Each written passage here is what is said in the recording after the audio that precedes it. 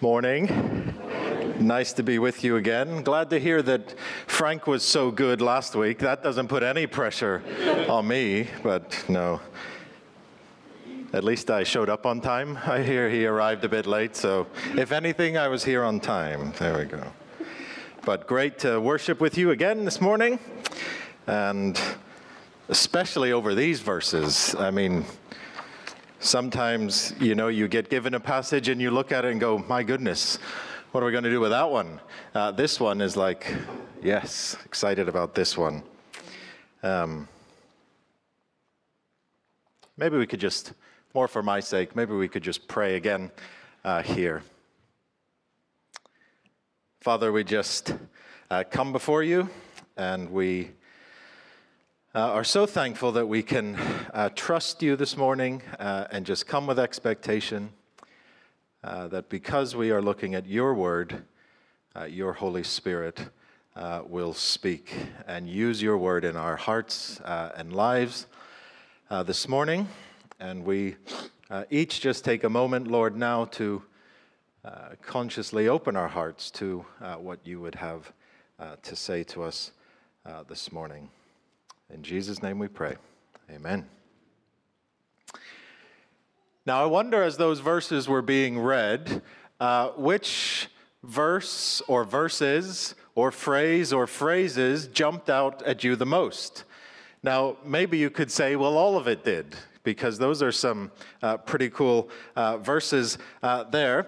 But for me, I'm going to cheat a little bit, and I'm going to say it's two phrases from different verses that we can put together that give us a bit of our big idea for this morning. If you take the beginning of verse 1 and put it together with the beginning of verse 4, you're left with the phrase, you were dead, but God. So you were dead, but God. So let's keep that in mind this morning. This is a passage that expounds on mankind's need for redemption and what God has done to meet that need and why he did it. So there's a lot in these couple of verses here. Now, as you get into chapter 2, so that's where we're starting, you notice that it begins with the word and, right? So highlighting connection. So connection with what's gone before it. So that's a good reminder. The things that you've looked at over the last couple of weeks that were in chapter 1 need to be remembered as we head into chapter 2 here as well. So without repeating everything that Frank and Paul before had said, let me just give you the highlights here of something that we need to remember. Well, it is God who has blessed us in Christ with every spiritual blessing. That's chapter 1, verse 3. He chose us in him before the foundation of the world, that we should be holy and blameless before him. That's verse 4. He predestined us for adoptions as sons through Jesus Christ. That's verse 5. He has blessed us in the beloved. That's verse 6.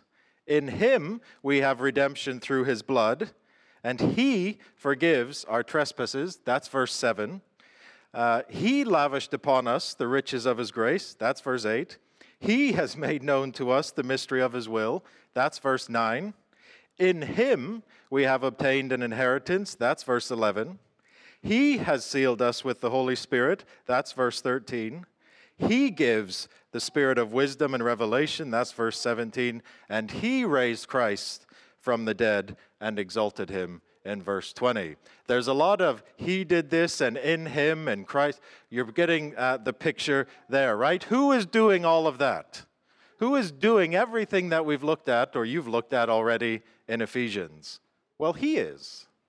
Okay? All in him. It's all him. It's all God activity. It's all about God at work. So we keep that in mind as we head into chapter 2 and continue to look at Paul's statements and explanations of truth in these opening chapters. Remember, he's still laying the foundations, the doctrinal foundations for the exhortations that are going to come later in future chapters. So, God is at work, okay? God is active. It's all about him, okay? That's a helpful reminder. Not that you had forgotten that. That's not what I'm trying to say, but just the reminder, right? God is at work. Okay, chapter 2. The first 3 verses, they were all read, but the first 3 verses, they form the first mini section of this passage, and they reveal not only our need, or the need for redemption, the need to be saved, the need for salvation, but specifically, why? Okay, it's fine to say, well, you need to be redeemed. Well, why? Well, the Bible gives us those answers, okay? So these verses give us the position that we were in before the very significant statement in verse 4 that says, but God, okay?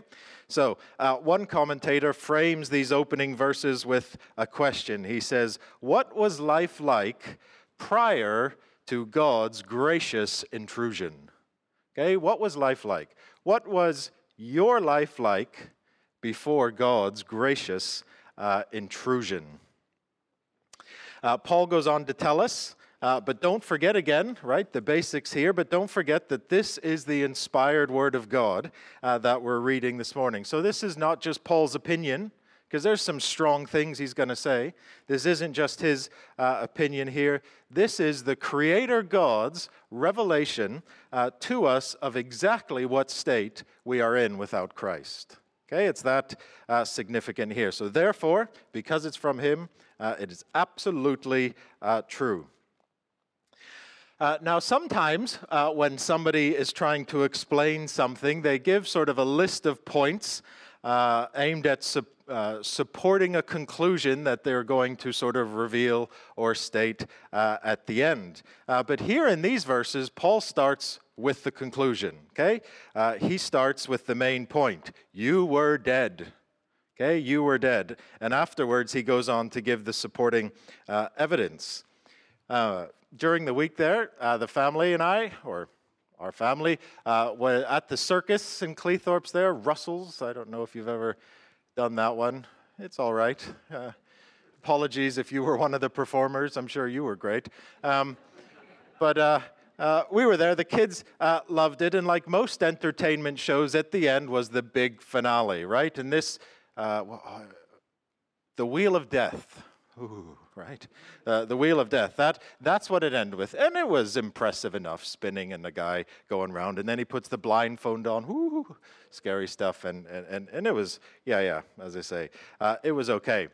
How did the show begin, though? The show began with some clown doing some silly things that was just filling space, right? What if it had been the other way around? What if they had started with, the Wheel of Death, and then the big finale was the clown that most people then were just talking amongst themselves by the time he was doing what he was doing, right? That wouldn't be entertainment, right? That's not going to, go to that show. Did it end well? Oh, well, no, right? So Paul is not trying to entertain here. He's not trying to hold back things and then really do this big finale. It shows his urgency in getting this message out here, okay? He desperately, urgently wants us, his readers, to understand spiritual realities. Okay, so that's where he's at here. He's not going to mess around with other things. He's jumping straight to the finale. You were dead, right? You were dead. Spiritually speaking, no life whatsoever. Well, what's the reality? What's the evidence of this then that he goes on to say? Now, one more thing to remember before we look at some of the details here. Remember that this is not a case of a person becoming spiritually dead because they do these things. These rather are things that are the results of being spiritually dead in the first place. See, there's the difference, right? I hope I said that right. In my mind, it didn't sound right. If I said the same thing twice, forgive me. These are not the results, or these are not what you do and then become spiritually dead. You are spiritually dead, so this is what happens. Okay? So spiritually deadness is the starting point there, right? It's not that when you're 2 or 3 years old, whatever it is, the first time that you sin, and then all of a sudden you die spiritually, right? It's that way from the very beginning. So what does Paul say about this spiritual death? Please follow along so that you can see what's written here and quickly notice if I say something that I shouldn't be saying here. So, what does he say? First thing he says, you were walking in trespasses and sins. Okay, you were walking in trespasses and sins. Now, these words, trespass and sins, cover both willful disobedience and also sinning through ignorance. So it covers a wide variety of things here. The point of using two separate words is not to touch on specific types of sin, but rather simply to show the scope. Okay, to show the scope of sinfulness that is experienced by those who are spiritually dead.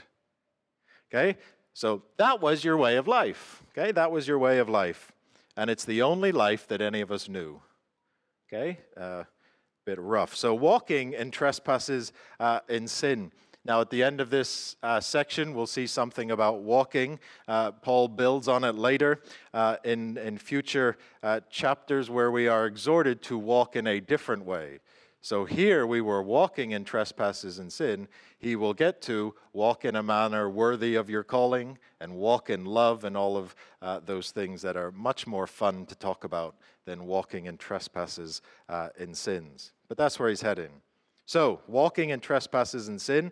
Secondly, he says you were following the course of this world, okay? Following the course of this world. We were living in a way that was following or conforming to the course of this world. Simply the system, the way the world is, that completely ignores, denies, rejects God, okay? And everything that means.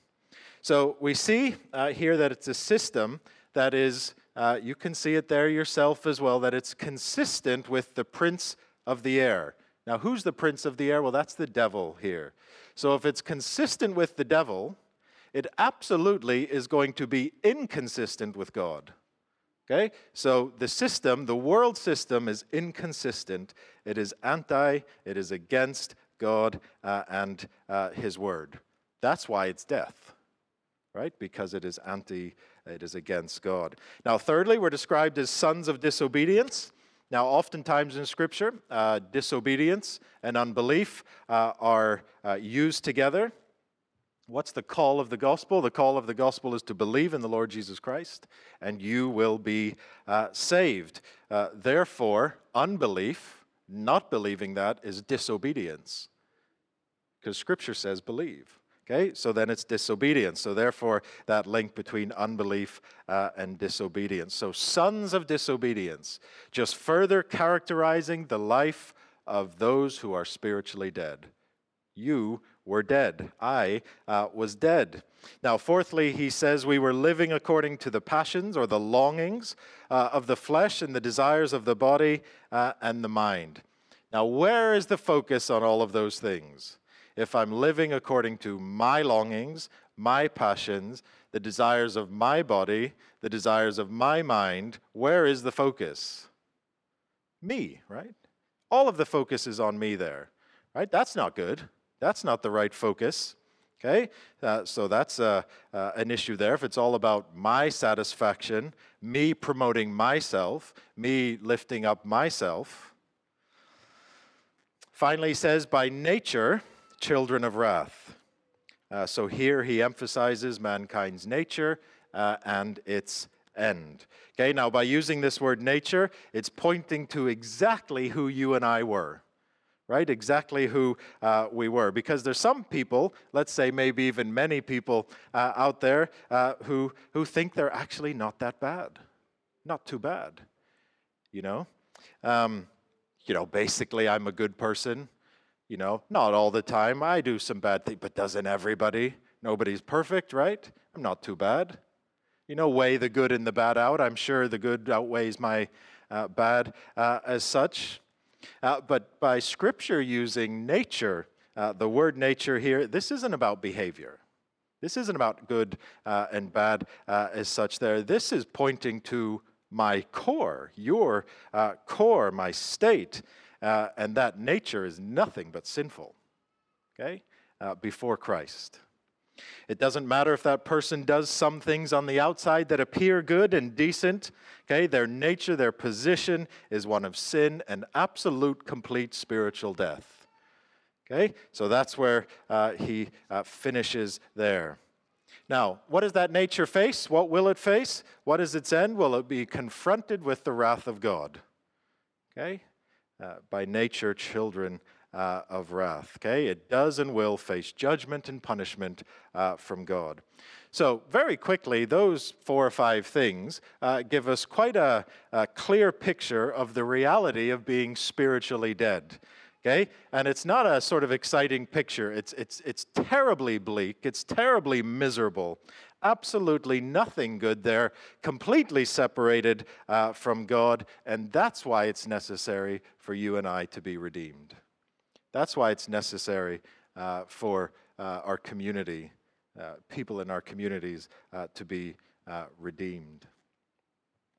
So it's in the midst of that just dark picture, miserable picture of death and sin that God demonstrates his love.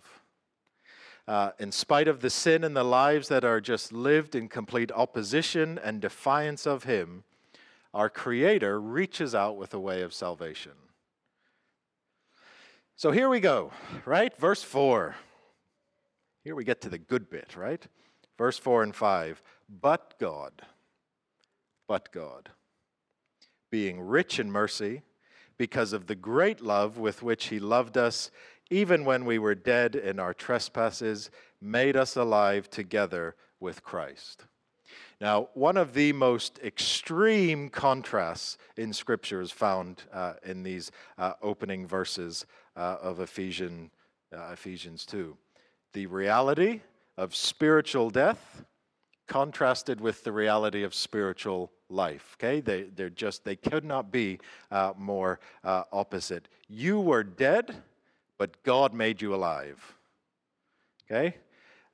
That's what he's done for us. He has saved us. Now, verse 4 connects this salvation with God's grace, or in this case, with God's mercy and his love. Okay, he is described as being rich in mercy and having great love.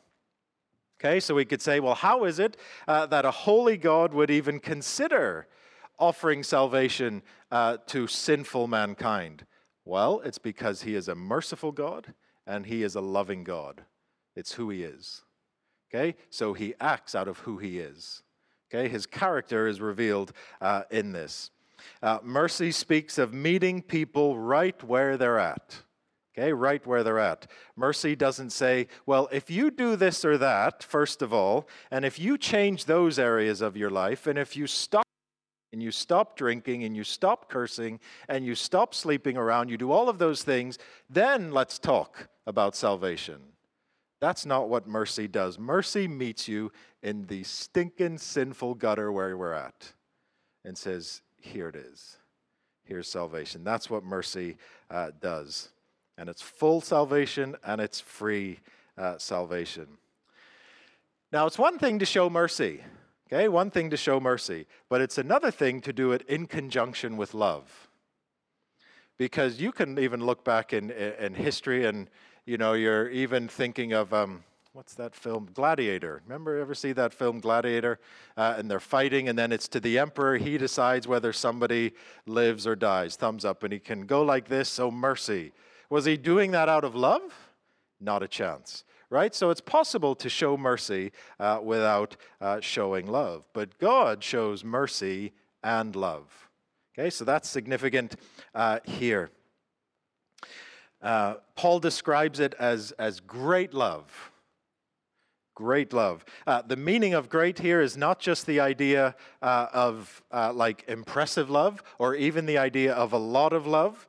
The idea here is of the greatest amount of love possible. This word great is 2 Greek words put together. The idea of the biggest number possible. What's the biggest number possible? I have no idea, right? You're much smarter. You could keep going and going. Well, that's the sort of love that's being talked about here. The biggest amount of love possible God showed in what we're talking about here. And that's great because some of us are not easy to love, never mind sinful mankind. Right? So, rich in mercy, great love. God doesn't hold anything back when it comes to salvation, okay? From sending his own son to pouring out genuine love and mercy, he has given his very best. Okay, his very best is on display. So what a salvation this is. I'm sure in your mind you're going, amen. Yes, thank you, right? I'm not that. I'm reading that going, thank you, Lord. Right? What a great salvation this is. Paul goes on, by grace you have been saved and raised up with him and seated us with him in the heavenly places in Christ Jesus. Right? The message of salvation is called good news for a reason. Right? Because it is good news. You were dead, but you've been born again. And at that moment in faith, a moment of faith in Jesus Christ, God reckons, he identifies us with Christ's resurrection and Christ's exaltation, which this just blows my mind. This wonderfully means his exaltation applies to us as believers just as much as it applied to Jesus Christ. I can't process that. I can say thank you. Wonderful. Why would he do all of that? Okay? Why would he go to such lengths to save sinful, rebellious people? Now, it's obvious that we can't save ourselves. Okay? That's clear in these verses. The statement, by grace you have been saved, not by your effort, not by your works you have been saved, by grace. Grace, we know, is all about giving somebody something wonderful that they absolutely don't deserve. Right? That very much applies here. Now, yes, he does it because he's merciful and he is loving, but there is more revealed to us in verse 7. Okay, so look at that, read that again with me in verse 7, giving a little bit more here of God's purpose in offering salvation. So it's not just salvation for the sake of it, and it's not just salvation for your sake. It's not just salvation for my sake. It's not just salvation to keep me out of eternal punishment. Okay? It's more than that. Instead, what we find next is the purpose of salvation here, consistent with Paul's sort of theocentric theme that he's had all the way through the first chapter as well. Verse 7, so that in the coming ages he might show the immeasurable riches of his grace in kindness toward us in Christ Jesus. God's great purpose in salvation is to show, is to put on display, full display for the whole world to see the riches of his grace. Okay, the salvation that God provides wonderfully impacts us, but even more importantly, it glorifies himself. Okay, it lifts himself up. Okay, so yes, we benefit, but more importantly, God is glorified through it. His importance, his value, his significance is seen, is highlighted through his plan of salvation. His character is revealed through it and is on display for all generations to see. Right? Your generation. Some of us are in the same generation. Some of you may be before. Plenty of you may be, all the other ones after. Future generations will continue to be on display.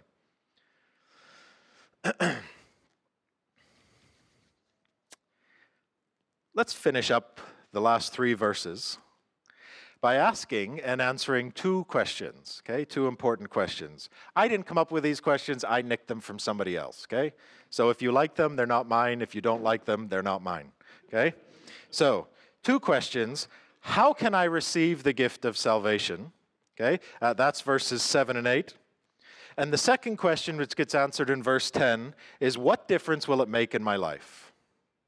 So how can I receive salvation and what difference will it make in my life?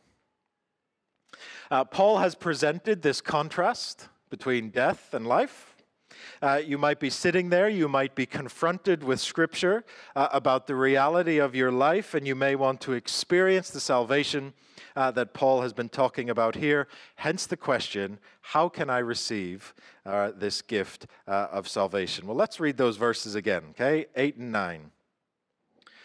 For by grace you have been saved through faith, and this is not your own doing. It is the gift of God, not a result of works, so that no one may boast. So that no one may boast. Right? If it was anything other than grace, we could point to it. Well, look what I did. Right? God will have none of that. Right? He will not share his glory with anyone. And he's absolutely right to do that. Right? If I did that, that wouldn't be right. Right? But God, the Creator, absolutely right to do that. Now, you by grace you have been saved through faith. Now, the word faith can mean a lot of different things, or it can be taken to mean a lot of different things. But here it basically is the idea, its normal meaning of trusting, relying, depending on God, fully accepting that what He says is true. Okay, we do that every time we act in faith or do anything in faith. Respond in faith no matter what the situation is. Trusting, relying, depending on God. The call of the gospel to believe is not just believe anything, right? We know that. It's not just even believe anything about God, okay? You can believe that God exists. That won't save you. You can believe that God is merciful. You can believe that God is love. That still won't save you. You can believe that God is kind, and that still won't save you. Faith in connection with salvation is about faith in some very specific content. Okay, some very specific content. Believing and accepting. God says, you're a sinner. Okay, I accept that. God says that my sin separates me from Him, and if I die in that state, I will face judgment and eternal punishment. Okay, I accept that. God says that I cannot save myself, and that salvation is only through Jesus Christ. Okay, I accept that. God says that I must repent of my sin and trust in the finished work of Jesus Christ on the cross. Okay, I accept that. God says that His salvation is a full salvation, past, present, future, justification, sanctification, glorification. Oh yes, I'm going to accept that, right? I accept that. Salvation is by grace through faith. Please do not waste your time trying to earn salvation. Okay, don't waste time in your life trying to earn salvation in any way, right? Even the good things, helping people, being here this morning, reading your Bible, praying, those things will not save you. Are they good things? Right? Sure. Do they justify you before God? Absolutely not. Don't waste time trusting in those things for salvation. Okay? It's only through Christ, right? If you could trust in those things to save yourself, it completely violates this principle. What a tragedy that would be, right? God does it in grace, and we try to, it's not quite enough. Maybe I'll do some myself. Not quite sure how to handle this one. By grace you have been saved through faith. So what difference will it make in my life? You might be thinking that. I have the opportunity to say that because I don't know you, most of you anyways. So I don't know where you're at with some of these things. I don't say it to offend you. I just say it because that's what's in our text this morning. What difference would it make in my life? Verse 10, for we are His workmanship, created in Christ Jesus for good works, which God prepared beforehand, that we should walk in them. Here's the difference, okay? So what difference will this make in my life? Here's the difference. What did the section open with? Right? It opened with the you were dead walking in trespasses and sins, right? So that's where we were walking. Our section now closes with the complete opposite. Okay? Walking in good works. Salvation is not the end, it's just the beginning. Right? Just the beginning. Salvation is the start of our Christian walk, our Christian life. And a life that, because we have the Holy Spirit living in us, can be lived in such a way exactly how God designed it. Okay? That He prepared beforehand. How am I going to walk? The only way I can walk in those things is with the help of the Holy Spirit. Okay? One of God's purposes for every believer is to walk in good works. Now, that can mean a whole bunch of things as well, because we're afraid of the works word. Okay? You talk about works for a Christian, and, we want to be, very careful with that. One of the most helpful descriptions of good works that I've ever come across is good works is the idea of living obediently and productively. Living obediently and productively.